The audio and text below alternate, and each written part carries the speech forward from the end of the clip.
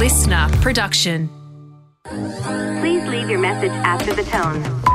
Why am I jealous of my ex? I am so stressed all the time. How do I get into a routine? Is TikTok making me anxious? I think I'm being manipulated. Someone told me you could live with half a brain. This is Do You Fucking Mind? Mindset Hacks for a Badass Life, hosted by me, Alexis Fernandez. All right, welcome everyone. Welcome to today's episode. So today's episode, I'm going to be talking about burnout. I actually did a little vote on which episode you wanted to come out first on my Instagram. If you want to be voting for all this shit, just follow me at Alexis Predez. That's Predez. And then you can be in on all these polls and votes. But basically, I asked, do you want burnout? Lol. Do you want me to talk about burnout, or would you like me to talk about dealing with energy vampires? And I am going to be talking about dealing with energy vampires in an episode coming up, but the requested one was burnout. So today I'm going to be doing a brain fact, which we're talking about the effects of alcohol on your sleep, and in particular your REM sleep. There's a full episode that I want to do on this topic in the new year. There's so much that I can talk about on this topic, but I just thought I'd summarize it for, the brain fact of today. Then we're going into the body of the episode, and then we're going to go into a listener question where I've got some hard-hitting kind of advice to give this bean because anyway, just stay tuned for that one. I'm not even going to get into it now because I just get worked up. Okay, so let's begin with the brain fact of today. Okay, so the brain fact of today is all about why alcohol impacts your quality of sleep. There's this guy called Professor Matt Walker. He's actually brilliant, so go check him out. I believe he has a podcast, but even if you just look him up on YouTube, he's this neuroscientist who focuses heavily on sleep, and he does a lot of brilliant research. I think he's published over 100 papers. He's absolutely amazing. Anyway, but I was reading up on a lot of the stuff that he talks about. I was watching a lot of his videos, and I thought this is just a great brain fact to do. So basically, alcohol is something that impacts your sleep negatively, and I think it's important to talk about it so you have a better understanding, because a lot of people think that they have a low to moderate intake of alcohol but are still consuming 1 to 2 drinks an evening or 5 out of 7 evenings. And that actually has an effect on your sleep, and how you sleep has an effect on your performance and your mood the following day, and basically every day that you're drinking before you're going to sleep, and therefore has an impact on your overall quality of life. So I think it's really, really important to understand what it is that's going on in the brain so you can better decide if you're going to be drinking at nighttime before bed, and maybe just choose to be a bit more selective on the times that you drink, because I'm all about balance in your life. I'm not saying never drink, because there's many things you could do in your life that will get you at peak optimum health, but we also want to strike a balance with things that we also enjoy doing. But let's talk about the effects of alcohol on sleep, on the brain. So the first thing is that alcohol is a sedative, okay? Being sedated and being asleep are two completely different things. When you are sedated, your brain does not go through the normal sleep cycles and the normal functions that occur in sleep versus when you fall asleep naturally, okay? And when you have that wave of melatonin that helps you fall asleep, and then the dip in cortisol, and then of course you've got these different cycles of your blood sugar and all of that. All of this stuff is happening when you're naturally falling asleep. When you are sedated, that is a drug that is causing you to basically lose consciousness at a certain degree and knocks you out, basically. And alcohol is a sedative because it is a depressant. So it is something that depresses the central nervous system, which is basically just something that is going to increase inhibition. So you've got excitatory neurotransmitters and you've got inhibitory neurotransmitters, and depressant is something that is going to increase inhibition. That's, less activity in many brain regions. In particular, when we're talking about excitation and when you're talking about alcohol and sedatives like that, you're looking at a lot of inhibition in the cortical regions of the brain, the cortex. That's the outer kind of surface of the brain, but of course in other areas of the brain as well. So also, I've spoken about this before, but just to be very clear, when you refer to a drug or a substance as a depressant, it's not because it causes depression, or it's not because it makes you sad. It is because it is depressing the central nervous system. There's a lot of people that don't get sad drinking alcohol. Some people do, some people don't. It's got nothing to do with giving you sad thoughts and making you feel sad, okay? Anyway, so because alcohol is a sedative, it's like a sleep aid, and many people kind of resort to alcohol to help them fall asleep, even if it's just one drink, because you feel relaxed, because you've increased inhibition, you feel like you can kind of easily drift off. This kind of tension, this stress is probably going to subside momentarily or temporarily, and that's what kind of helps you kind of, loosen up and basically become sedated. And then in this sedated state, it helps you fall asleep. But the issue is that even though you're dropping into this sleep state or this sedated state, it's actually affecting more so the problems are in the actual entire sleep cycle that you experience throughout the whole night. So the main thing that occurs when you drink alcohol, and even studies have shown that this occurs even when you have 1 or 2 drinks, is that it breaks your sleep up in an unnatural way. So it makes you wake up throughout the night. And sometimes you're aware that you have woken up throughout the night, and other times you're not aware that you've woken up throughout the night because it's just these minor little, disturbances within your sleep. But it's pulling you out of your sleep cycles, okay? So as far as these proper sleep cycles when you're going into like a REM sleep and a deep sleep and then a light sleep, it's kind of fragmenting these cycles. And because of that, you're not getting enough, or you're not getting proper amounts of time in this restorative phase of sleep, or in REM sleep in particular. And REM stands for rapid eye movement. It's a stage of your sleep cycle where obviously your eyes are moving around quickly, but there's a lot of things that are going on within the brain, which is a very restorative, refreshing phase of your sleep, which is crucial for you to be able to operate at your like optimal level when you're awake.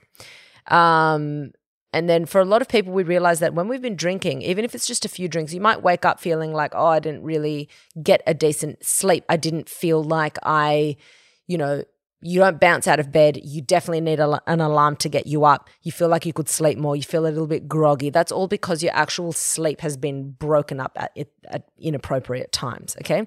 And if you have a lack of quality sleep, because a lot of people bang on about quantity sleep, and I think it's important that you dedicate X amount of hours to be asleep, but then you need to really be focusing on the quality of that sleep, because it's no good being knocked out by some sedative for 8 hours and then waking up and doing that every single night. That's not quality sleep, and that does not equal health. Okay, so we're looking at, yes, you want a good enough amount of time to be getting the quality sleep, but your focus is on quality more than anything else, okay?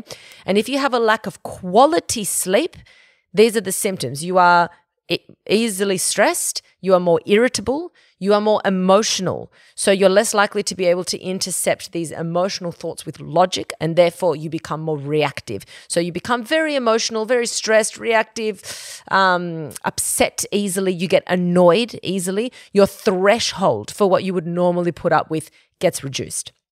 And if you're someone who has alcohol even just a couple of nights a week, like let's say 4 nights, 3 nights a week, and even if you're just having 1 or 2 drinks, then you're likely not getting quality sleep, and that is then going to impact you the following morning or the following day, okay? We're talking about it impacts you emotionally, your focus, your memory, your stress levels, your overwhelm, and this is something where you can basically, you just know it. You know how you feel the next morning. You're not bouncing out of bed. You're like hitting snooze and dragging you up. I have a lot of people that say to me, I really struggle to get out of bed in the morning. I really struggle to get up. I just can't get up earlier. I can't get up earlier. And I can guarantee you that a lot of those people that are writing to me and saying that, I can guarantee, not all, I'm sure, but a lot of people do have alcohol, 1 drink, 2 drinks before bed, and that is impacting their ability to get up early. And why? It's because your brain has not rested. It needs more rest. That's why it's happening.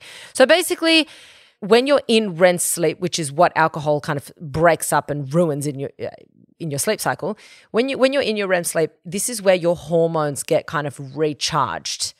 They might get depleted during the day, and then there's this kind of recharge phase that they go through when you're asleep, as well as a lot of other things. You're getting, cerebral spinal fluid flushing through your brain and kind of doing like maintenance work or clean out, if you like to think of it that way, of your brain. But the hormones that get recharged in your sleep, it's found that just a few glasses of alcohol will reduce how these hormones get replenished in your sleep. And a really key one that's been studied is growth hormone, human growth hormone.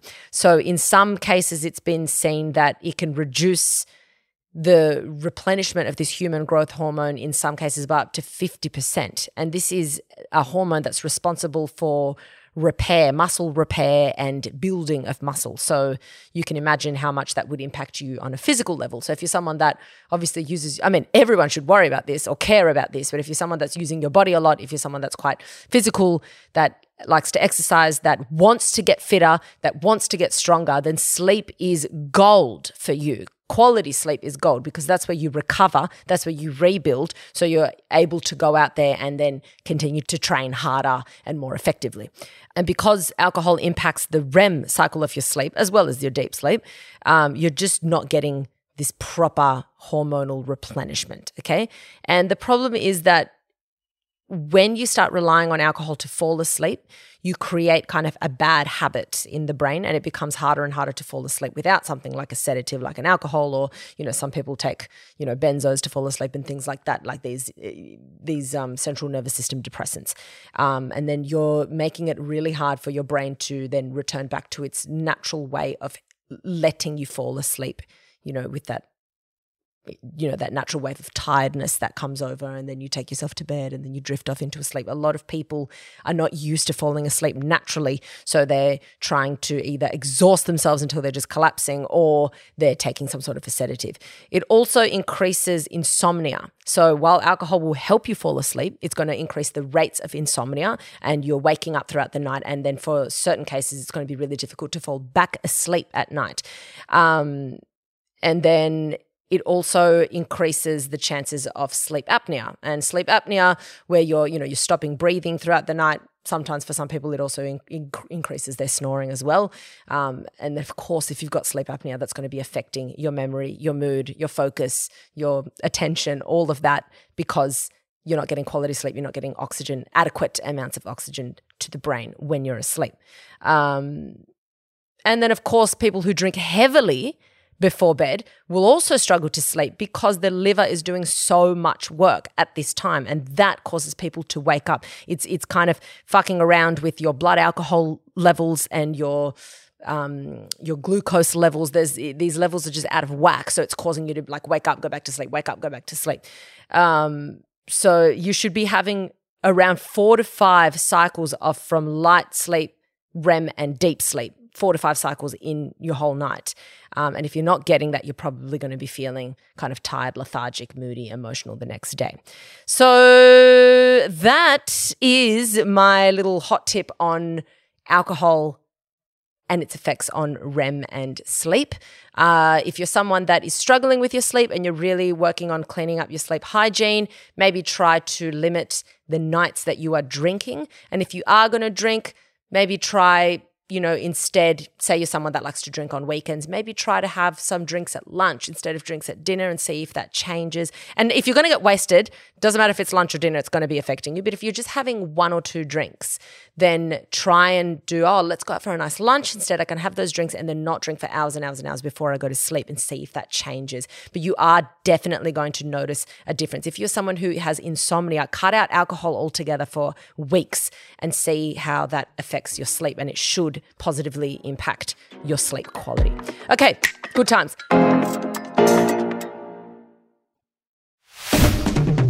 Now, we are getting straight into the podcast topic of today, and we are talking about burnout. So firstly, what is burnout? Burnout is mainly referred to in a work sense, in a work environment, because most cases of burnout are, it's people reporting or talking about a lot of stress related to their work.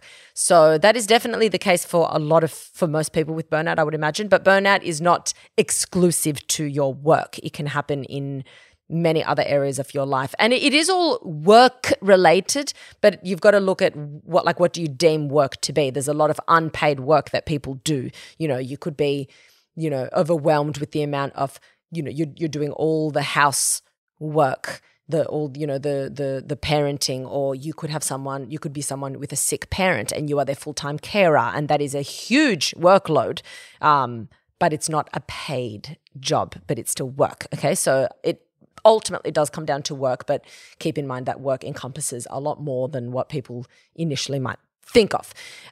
Okay, so technically burnout is described as a state of complete mental, physical, and emotional exhaustion. It's where you constantly feel swamped. It's difficult to engage in activities that you normally would find entertaining or you normally would find meaningful.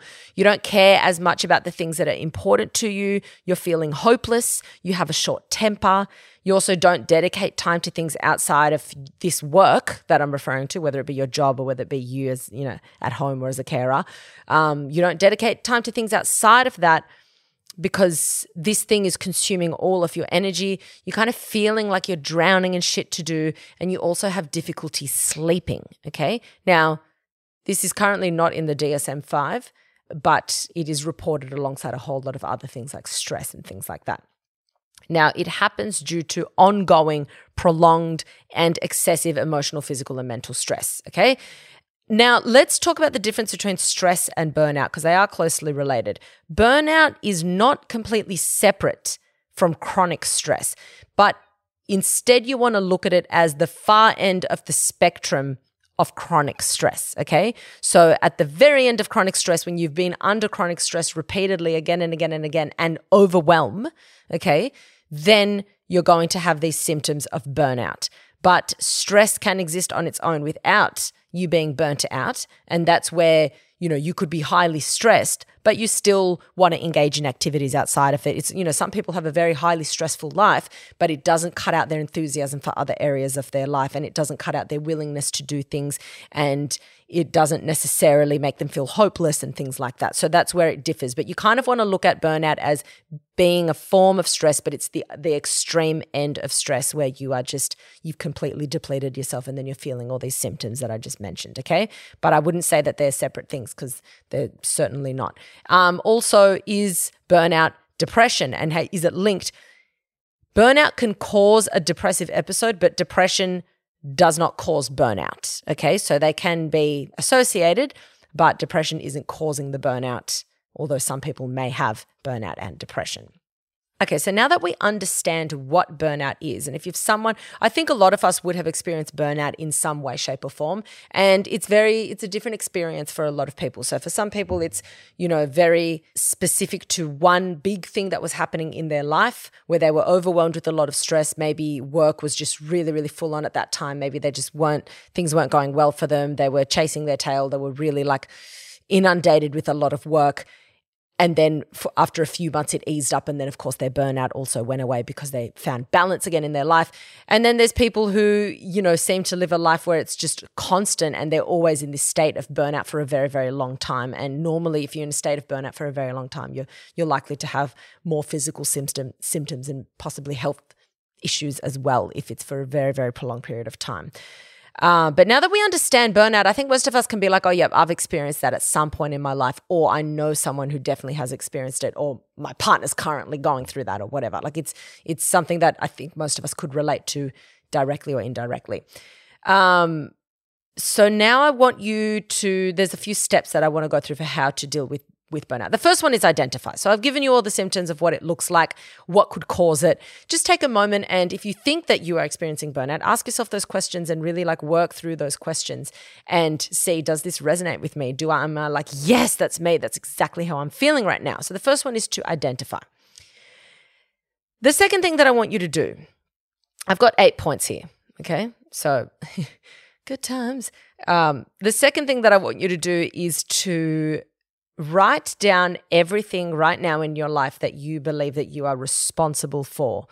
This could be work tasks, especially if you believe your burnout is work-related. Get specific on what all these tasks are. Don't just write work, right? I'm supposed to be in charge of this. I'm managing this. I'm supposed to be doing this on a weekly basis. I'm supposed to be submitting this. Write it all down. Work, home tasks, life admin tasks, your finances. A lot of financial stress could create more of a burden, which then increases your burnout in another area. So your finances and the other responsibilities that you have that you feel like that are weighing you down and making you feel this way. I want you to write it all down, ideally on a big sheet of paper so it's all in front of you and it's clear, almost like a big chart. Better than a list. I think it's better than doing a list because you're able to kind of look at it all. And the reason I say to write it down is because when it's all in your head, you'll be focusing on one thing and forgetting something else. Then you focus on another thing, you forget about the other thing. You want to lay it all down, get it off your head and onto paper, or out of your head and onto paper. And then we've got something to work with here. It's in front of us. Then the next thing that I want you to do, step 3, is to find areas where you can surrender some level of control. You don't have to completely get rid of certain things. That's later in the list of things to do. But there's certain things where you can surrender some control, like offloading certain responsibilities. Like you can still be a part of a task, but giving part of those responsibilities to somebody else. And a prime example of this, I was talking to a friend of mine who is a mother, and she was saying that, this is months ago, and she was saying that she was feeling quite burnt out. And she had young kids, a baby and a kid, like a toddler probably, was stay at home, took care of the home. And she said that even when her husband was home, parenting, looking after the kids, she still felt that she couldn't relax because she was so used to being at home and taking care of the kids. Every time her husband would be caring for the kids, she'd be telling him what to do. And she was like, he's not even asking for my advice. He's doing his own thing. He's fine. But I'm there telling him, no, if you do it this way, it's quicker. Oh, you're taking too long doing it that way. Oh. And then she realized, she's like, wait a minute. He's going to get it done. The kids are fine. Like, it's just not getting it done my way. Just because I've got a better way or a faster way of doing it, I need to relinquish some of this control. So then she started, every time if the husband was at home and he was with the kids, she'd be like, I'm just going to leave the house now. Because if I'm in the house, I'm trying to control something that I don't need to be controlling. Like, he's got it under control. I'm causing more stress on myself than necessary. So she would then leave the house. And she started doing that more and more and more until it got to a point where she's like, I'm not thinking about it anymore. I know they've got it under control. And then she was able to then be at home around watching him parent, different to how she would do things differently. Maybe it's, not the way she would want to do it, but then feel like I don't have to control this situation. They're fine. I just am stressing because I feel like I'm a bit of a perfectionist and I need to have everything under my kind of control. So that's an example of a way that you can kind of release control. Just because someone's not doing it the way you're doing it, is there something that you can offload to someone else and be like, I'm okay with you doing it differently to how I would do it, but please just do some of this, okay? And I promise to not control you when you do it. Is it help with your children? Is it help with your job at work? Is there something? I've got a good friend of mine and she's always under so much stress at work, and it gives me just hearing her talk about it makes me feel like, stress that I can't even help her. And I always say to her, I'm like, you need to speak to your boss and say, I'm good at these things and I'm semi-good at these things. Where do you want me? Because I can't do it all. You've got to speak to your strengths and tell your managers, like, I do very well here and I can make some changes in this business here. But if you're spreading me too thin, I can't shine and I can't make the improvements that you want to see in this area. So, it's one or the other, but I can't be brilliant here and also do all these other tasks. It's okay to say to your employer, I cannot do the workload that you are asking me to do. It does not mean that you're a failure and it does not mean that you're not good at your job. If anything, I would respect someone coming to me saying, look, it's just too much. However, I'm brilliant at this. I know I can perform on this. Let me focus on this. Give me a chance to make this my baby and relinquish all these other responsibilities and watch how I can really make a difference here. Okay, so that's another example. Is there, are there friends? People, as a friend, I want to help. And sometimes friends don't even know that help is needed because you're not asking for it. A lot of people feel that they just can't ask for help. But if a friend reached out to me and say, hey, could you possibly like twice a month maybe do this thing for me because I'm really stressed? Like, could you walk my dog twice a month because I would want to do that, because I'd want to help my friend. So maybe you could just ask your friend to do something once a month, once a fortnight. And, a lot of the time your friends are willing to help you, siblings, but like, where can you surrender control on certain things? Look at that chart. And you've got to start culling. You can't, it's not to say that you can't be involved in certain things, but you need to not be in charge of everything because that is how burnout happens. The next thing that I want you to do, step 4, is cut back on commitments. So nothing is more important than your mental health. Nothing is more important than your mental health, because without your mental health, what do you have? What can you experience? If you don't have your health mentally, what is there to experience other than, intense amounts of turmoil and suffering. Okay? So that has to be your priority. And then when that becomes your priority, everything else works out. Your health, physically, your relationships, your productivity, your sleep, everything starts to get better when you prioritize your mental health. Okay?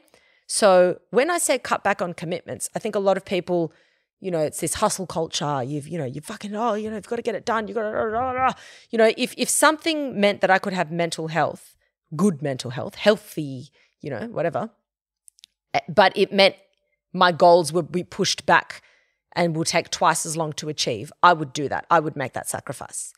I would sacrifice almost anything for me to have good mental health. And you need to take on that kind of belief system because that determines the quality of your life and how much time you invest in yourself to make yourself start to feel better and more balanced. So if you've got some goals that you're setting, especially work goals, it's not to say don't have those goals if you're feeling burnt out, but it's saying, why don't I grab this goal, look at the goal post and the timeline that I've set, and I'm going to stretch it out now. So instead of expecting myself to do this in 6 months' time, I'm now going to give myself a year to do it. Or I'm only going to expect 80% for the time being of what I was expecting from myself and see if I can strike a balance. Or maybe I need to bring it down to 60% and see how I'm feeling and see if I can strike a balance. And when you strike that balance, when you get to a point where you bring it down, but start to feel more free, more relaxed, more peace in the mind, more just like you can think, you can start getting excited about things, you can start feeling involved in things again. That's the sweet spot.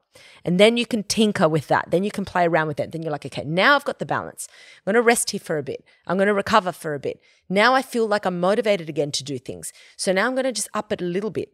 Gauge it. Don't go nuts. Just up it a bit. How am I going? Yeah, I'm going all right because I've taken the rest. I'm good. I can deal with that now. Okay, can I up it a bit more? Yep, good. And then you start to gauge what your optimal workload is. And when you find that, you stay there, okay? Because you get better at things. Challenges come your way, you knock it out. Challenges come your way, you knock it out. You accomplish things and you're always progressing in your life. But you don't have to be at 100% capacity with your workload 24/7. That equals burnout. Okay, so prioritize your mental health and cut back on your commitments. Start saying no to a few things. Start only taking the jobs that you're like, yep, that's what really resonates with me. I'm going to be doing that. Cut back. Okay, and like I said, only at the point where you find that balance, where you start to notice, because you will notice when you start relinquishing control on certain things and when you start cutting back on commitments, you will 100% get to a point where you'll start to find your peace of mind again. You'll start to be like, oh, I'm not waking up in this like anguish. I'm not waking up feeling absolutely hopeless. I now have, I have excitement now. I'm feeling like I'm capable again. I'm feeling like I could start doing new things again. That's when you things are evening out and you're finding your balance again. The next thing is number 5, understand where is it that I can get help? Like I said before, asking people as well. If you can afford it, which is not the case for a lot of people, I totally understand this, but if you can afford it, maybe you can, look for places where you can offload some of the work to somebody else and bring in help financially. But for the most part, for a lot of people who can't afford to be employing someone to help them or to pay someone, not necessarily employing, but to pay someone to do something, then we're looking at where can I get help to do a certain thing, okay? There's many places that you can get help, and a lot of this help that I'm referring to could just come down to how can I even out the workload within my own household? And it's not to say that you're asking your partner to just take on more of your work and you do less, but maybe you could swap things around. And another thing about getting help, sometimes you could not necessarily say, like, let's say you and your partner or your housemates share the same amount of work in the household. You might say, hey, can we try swapping these tasks, for example? I'm finding this really overwhelming. Can I try doing something else? You need to play around with it and say, where can I get more help? Like I mentioned before, with the friends, with family, with your employer, there's always places that you can be asking for some level of help, and also advice is also a good place to start. So obviously this podcast here, but also there's conversation groups. There's heaps of groups of people that you can be talking to online.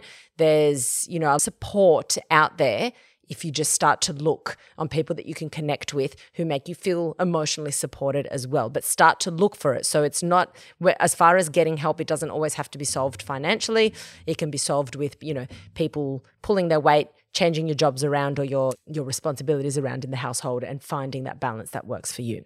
Number 6, when you are feeling overwhelmed, you need to spend time. You need to allow for silence at some point in your day, every single day. Now, you could call this meditation, and that's great, but it's more than great. It's crucial. Meditation is crucial, but more so what I'm talking about right now is, when are you ever just you in silence?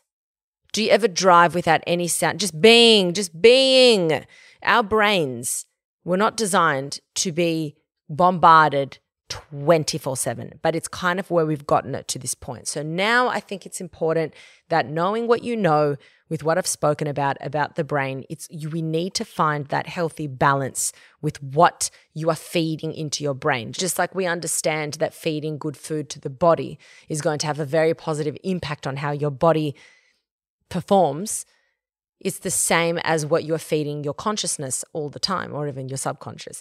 So if you are burnt out, everyone, but if you are burnt out, try and have moments within the day where there's just silence and peace, okay? Even if it's like 5 minutes here, 5 minutes there. I've got to walk to the supermarket, which is 3 blocks. Can I do it with nothing? Can I just walk for 5 minutes or 10 minutes with no stimulation? Can I? Hopefully, yes. Can I go to sleep without anything that's stimulating me? Now, a lot of people, the answer is absolutely not, because I've got too much stress in me. I need to distract myself to fall asleep. Understandable, but that's an option. Can I? Maybe not. Can I wake up and just be in silence for 5 minutes before I, interact with my family or my partner or whatever? I know people that will drive home and just sit in their car with nothing, because that is like the time where they have nothing that's pulling them anywhere. I've got one of my friends posted on Instagram recently that, she's got 2 kids.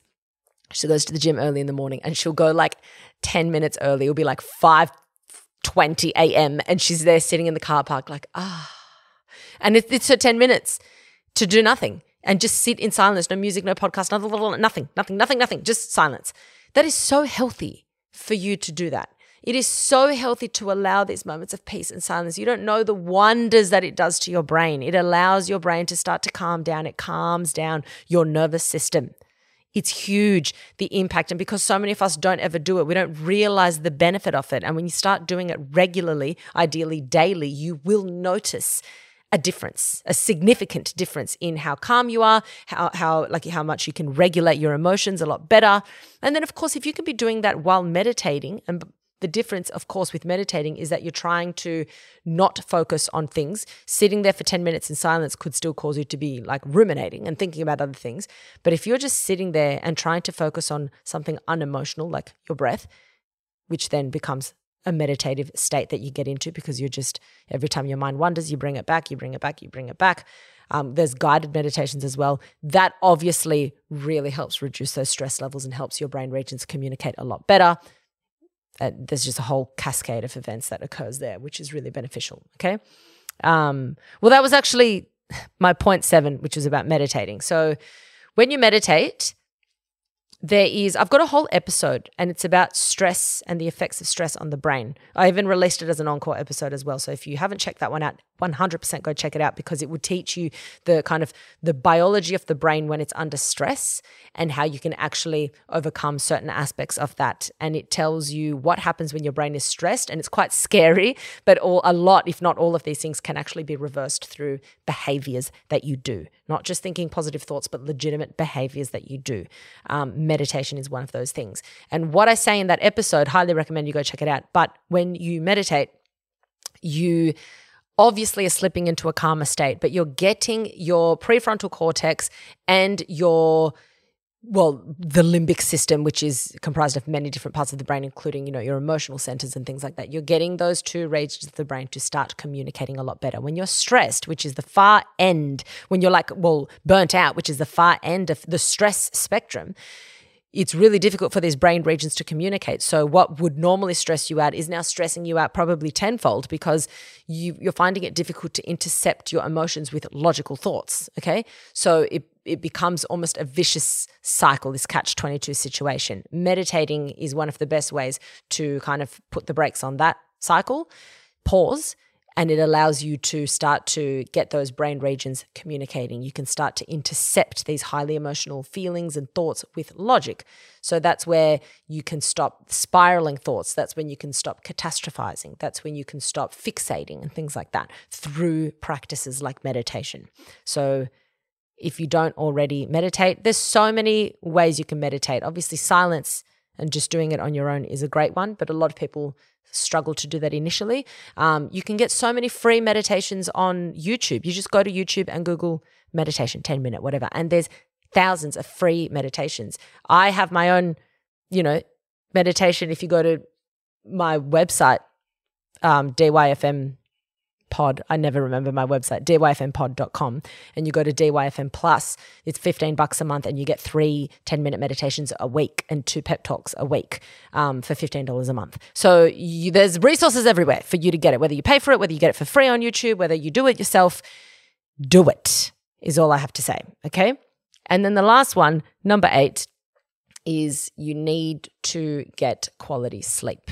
When in that episode about stress that I talk about, the importance of sleep for your stress cannot be emphasized enough.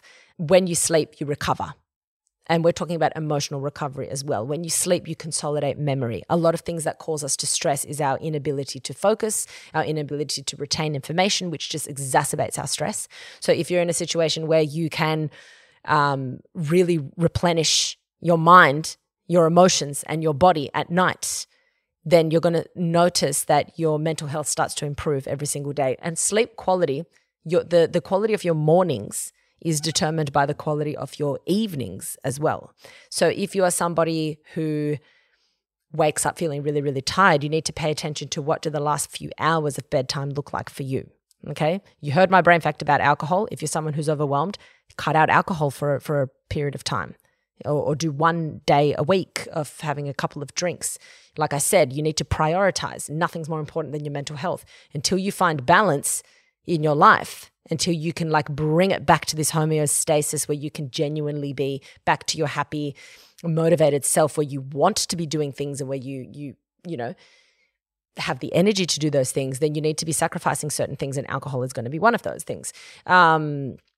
You also need to pay attention to how stimulating the evening is. Eliminate any screens at night, the last hour, ideally the last 2 hours. This is, you should be doing this regardless, but if you struggle to fall asleep, then 100% you want to be doing this. If you want to read, a book is a phenomenal way to fall asleep. People need to get back to paper books, just a physical book. It's so great to help you fall asleep. You have a backlit thing. There's a light, either, a lamp or something, so it's coming from behind you. It's not coming up to your eyes. You're looking at pages which are backlit, and that's a really good way to start to wind down. And books are phenomenal because they're distracting enough that if you're someone who is highly stressed, it's an escape. You're not there ruminating. You're reading something that's interesting, it's intriguing, and you're slowly kind of, dropping into this sleep state. Of course, an audiobook is great as well because you could have the lights off, listen to a quietly audiobook, things like that.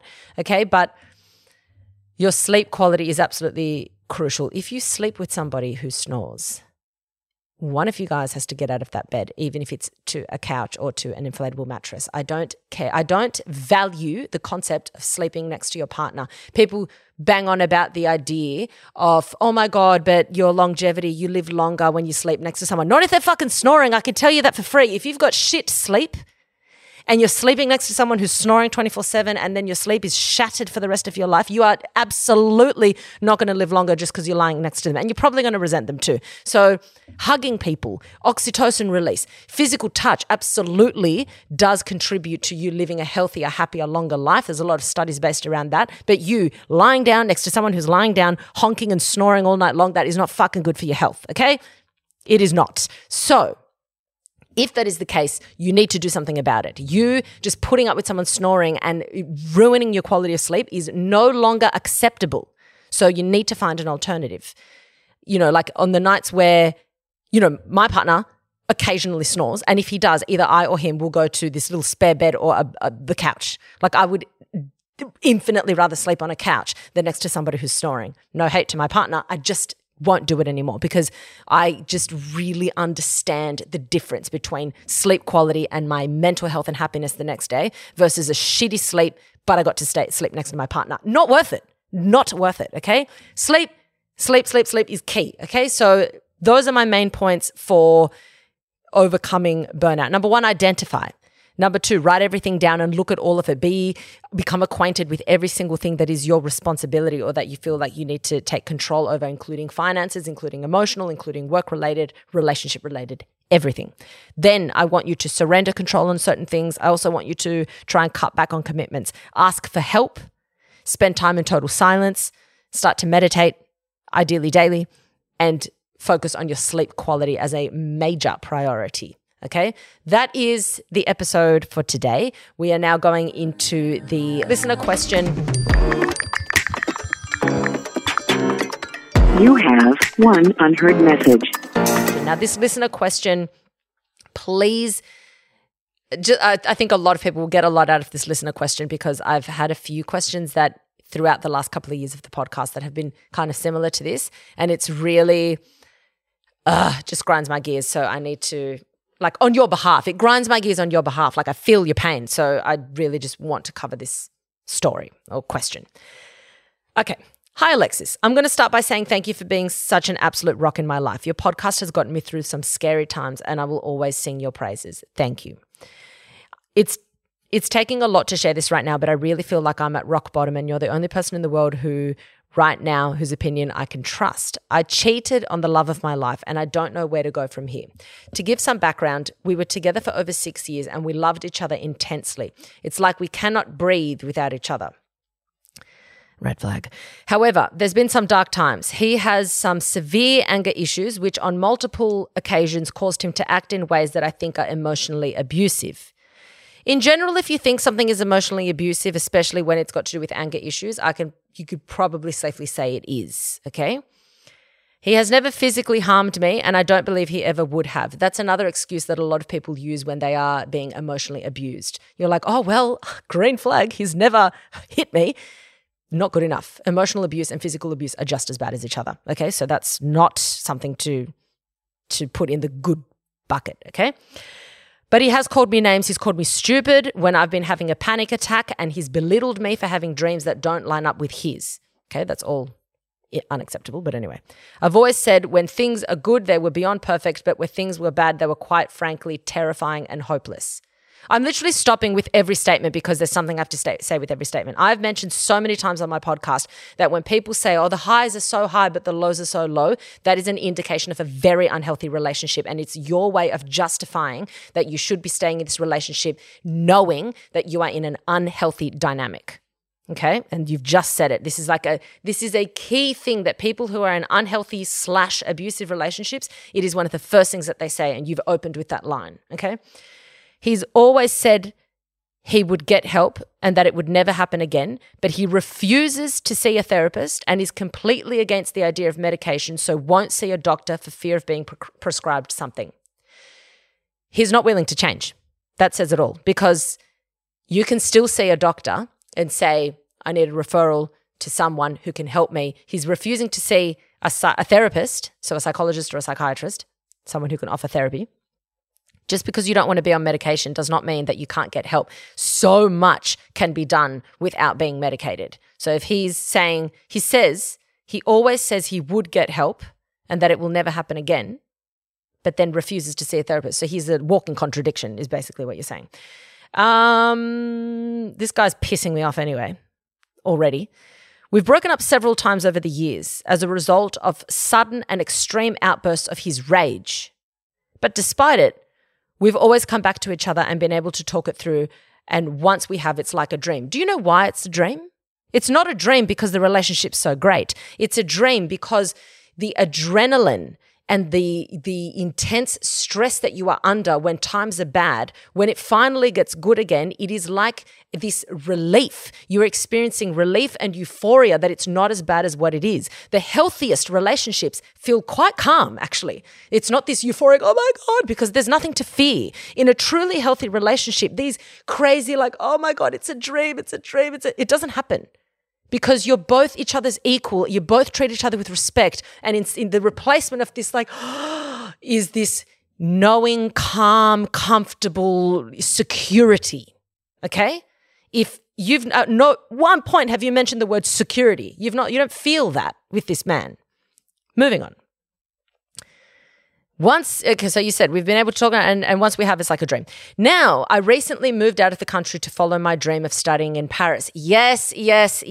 I'm so proud of you. I love that. This is something we fought about again and again because to him, it was financially irresponsible and he couldn't understand why I wouldn't just study at home. Of course, he's not going to understand. He's trying to control you. Of course, he doesn't understand. But I knew in my heart that I needed to take the step for myself. That is your instincts telling you fucking run. And I'm glad you did. So we were trying out long distance. We have always trusted each other. Okay. Beyond belief. What do you mean by trust? Like, what do you mean? Because do you trust, I don't know, like, okay, trusting each other as far as infidelity, fine. Maybe that's what you're referring to. But someone who has rage outbursts, I wouldn't trust. I would find it very difficult to trust someone with rage outbursts because when is it going to happen? How can you predict it? And how are they going to respond? How are they going to behave? That's not someone who I would feel very secure and trustworthy of. But anyway, moving on. We've always trusted each other beyond belief. We both have really strong opinions about cheating, fair enough. And to us, it's the worst thing imaginable that you could do to someone you love. I think abuse is actually the worst thing imaginable you could do to someone you love, far more than infidelity. Far more than infidelity. I'm not an advocate of infidelity. I think it's awful. I personally have been on the receiving end of infidelity numerous times, and it's been horrible every time. However, worse than infidelity is abuse. By far, okay? Because, well, I'll touch on that later. I honestly, to this day, cannot fathom how I could have done it. I can. I met someone and we became friends very quickly. I never felt anything close to a romantic or sexual attraction to him, but one night we were drinking and he made a move and I just kind of went with it. I knew it was wrong. I felt disgusting. We were together for maybe a minute before it stopped, but I finally came to my senses. I wanted to die. I couldn't live with myself for this. I told my boyfriend the next day, as you'd imagine, it wasn't pretty. Of course, I understood he would be furious, would probably hate me, and I felt deserving of that hate. I never asked for forgiveness and I knew there wasn't anything I could say to make it okay. It just wasn't okay. I started receiving some very scary phone calls and texts from him, constantly threatening to come over here and kill the guy I cheated on him with. The guy's done nothing to you. But anyway, he threatened to destroy my life and tell everyone I knew what has happened. Babe, honestly, if I was dating someone who was that angry and that rage-filled and threatening me like that, I genuinely would rather people know that I cheated than deal with that. I'd say, you know what? Go public, mate. Go public and leave me alone. That's what I would do. Weeks went by of this to a point where he eventually told me he wanted me to die in a fire. He sent the same text to my mum about me. This obviously was horrible. It killed me and put me in a deep depression combined with the guilt of what I had done to him. But I knew that he was struggling and his alcohol abuse was driving him to act out like this. He wanted to hurt me back. I made him feel hopeless, so of course he would want me to feel the same. It's funny how all of a sudden you have to be accountable for what you've done, but he takes zero accountability for the abuse that he's, exposed you to for 6 years. funny, hilarious. Okay. Oh, it's making me sick. I actually feel sick. I need to go and get it like a cappuccino or something. A couple of months have gone past now and we've spoken calmly and sober a few times and have both discussed our perspectives and apologized for the way we have hurt each other. Well, that's good. We understand that if we were to repair anything, it would take immense amounts of work on both parts. Yes, it absolutely would. We are aware that our relationship wasn't as healthy as we once thought. Good. And we are both projecting our own pain and traumas onto each other. The amazing thing to me is that even after all of this, we still love each other so deeply and would do anything to be together again. Babe, love is not enough. Ever. No matter what. People say love conquers all. Love does not conquer all. Love is not enough. You can love someone and be absolutely the worst match in the world. You could love someone and they abuse you. Not enough. You could love someone and there's no mutual respect. That's not enough to equal a healthy relationship. Love is not enough. It's one facet and not even the biggest one, unfortunately. I'm talking about for a healthy relationship. If you want an unhealthy relationship, proceed. I believe that we could both agree to start couples therapy. I believe that if we could both agree to start couples therapy, then we could make steps towards being together again. However, my mum and my best friend will never understand why I would want to do that. I agree. I get why they don't understand. They adore you. They can see the pain you're in. They can see what you've been subjected to. Of course, they're not going to understand. I've tried to talk to them about it, and they just become angry at the thought of me going back to someone who in their eyes has hurt me for years. Of course, they're going to feel that way. I feel that way. I don't even know you and I feel that way. For me, it feels like we're meant to be together. You're not. We've hurt each other, yes, but there's no one I feel more connected to. Because you haven't given yourself an opportunity to feel connected to someone else. That's why there's no one you feel more connected to. And I don't want to feel disconnected to anyone else. That's because you don't know better. But the moment you meet someone who actually respects you, who actually legitimately has your best interest at heart, then that will change. I love him more than anything for now. And I know he loves me the same. No, he doesn't. I'm sorry. He's disrespecting you. He's hurting you. He's projecting on you. Real love is wanting the best for someone even if you can't have them. That's real love. It's Buddha even put it where to like something, to lust and to love something is to see a flower and to pick it. But to love it is to see it and leave it so it can continue to blossom. Okay? This can't. I'm sorry. Anyway. I love him more than anything and I know he loves me the same. He's willing to work through everything with me, but he's not willing to go to therapy. This is like a fraction of the story, but I hope the gist of it is there. I just really don't know where to go from here. I feel like no one will understand and will only be angry with me if I decide to get back with him.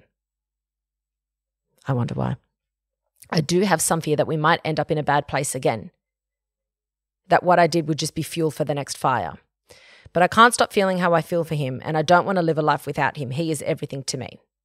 Thank you so much for reading all of this. If you do have the time to respond, I would be eternally grateful.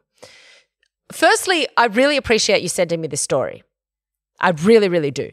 But these are your two options. Don't get back together with him and give yourself the opportunity of truly, truly healing, which will take time. It doesn't happen overnight. You're getting over a heartbreak. You're getting over someone that, has been a very important person in your life for a very long time. But you truly give yourself the opportunity to be happy, truly happy, to live a life on your terms, to experience things in your life that you can experience, things that you wouldn't be able to do being in this relationship. Or the other path, and then on top of that, potentially finding and likely, not just potentially, but likely finding a relationship where there's true respect, true, real love, where there's this calm sense of security, okay? Or staying with him and nothing changing, okay? This guy won't go to therapy. You're already saying that you already fear that you're going to end up in a bad place. What you did will be fuel for the next fire. He's saying that he wants you, he's said in the past that he wants you dead. He's threatened you with all these things. What makes you think he's changed? Other than the fact that you're not with him and he wants to be back with you, what has actually changed? Nothing. He's not going to therapy. He refuses because he has the excuse of medication when most of therapy is not about medication. It's about behavioral intervention, thought interventions and things like that. So basically you've got leave now, suffer or be in pain for some period of time and then recover, heal, and have the potential to live a life beyond what you could imagine for yourself right now, or stay in this relationship and suffer indefinitely. They are your options. And that is why your sister and your mother are looking at you being like, no, don't. They're seeing what's happening. And you are seeing it too. Because if you knew that he was the right decision, you wouldn't have written into me. You know that staying with him equals a life of suffering. Okay? Because that's what it was, the last 6 years. He's given you a track record. You have a track record. You've got a 6-year resume to go off. So you can look at that and say, based on what I know, I'm going to make a very, very informed decision. Or you can throw all that in the bin and be like, but he might change. So they're your two options.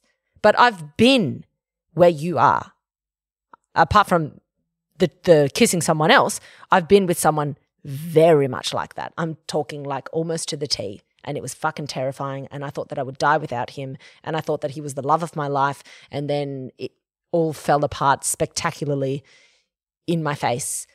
And in hindsight, it was that falling apart was the best thing that ever happened to me. Had I stayed in that relationship, I would have been a miserable shell of a human being. I was already turning into a shell of a human being. I can guarantee that your mum and your sister probably see a different version of you when you're with him than when you're not. It is an abusive relationship, end of story. I'm not even going to address the fact that you kiss someone else because it's no wonder you're probably trying to escape. I'm not trying to excuse, but it's funny how all of this, I want you to die in a fire, I don't want you to, so I can abuse you, but you go and kiss someone and now you're the one that needs to die in a fire. There is no words. There's no fucking words. Anyway, that is my advice to you. I really am grateful that you wrote into me. I hope some of this cuts through. You do have the potential to have the best fucking life for yourself, but only you can make that decision. Think long and hard about it. Don't even think long about it. Think short and hard about it. Make a decision, all right? Guys, thank you so much for listening. I love you guys so much. If you do want to send in your questions, you can do it via the website at dyfmpod.com or you can email me at info@dyfmpod.com. Love you guys so much. And as always, be kind to yourself, be kind to your brain. Don't take shit from anyone and especially don't take shit from yourself. Danke.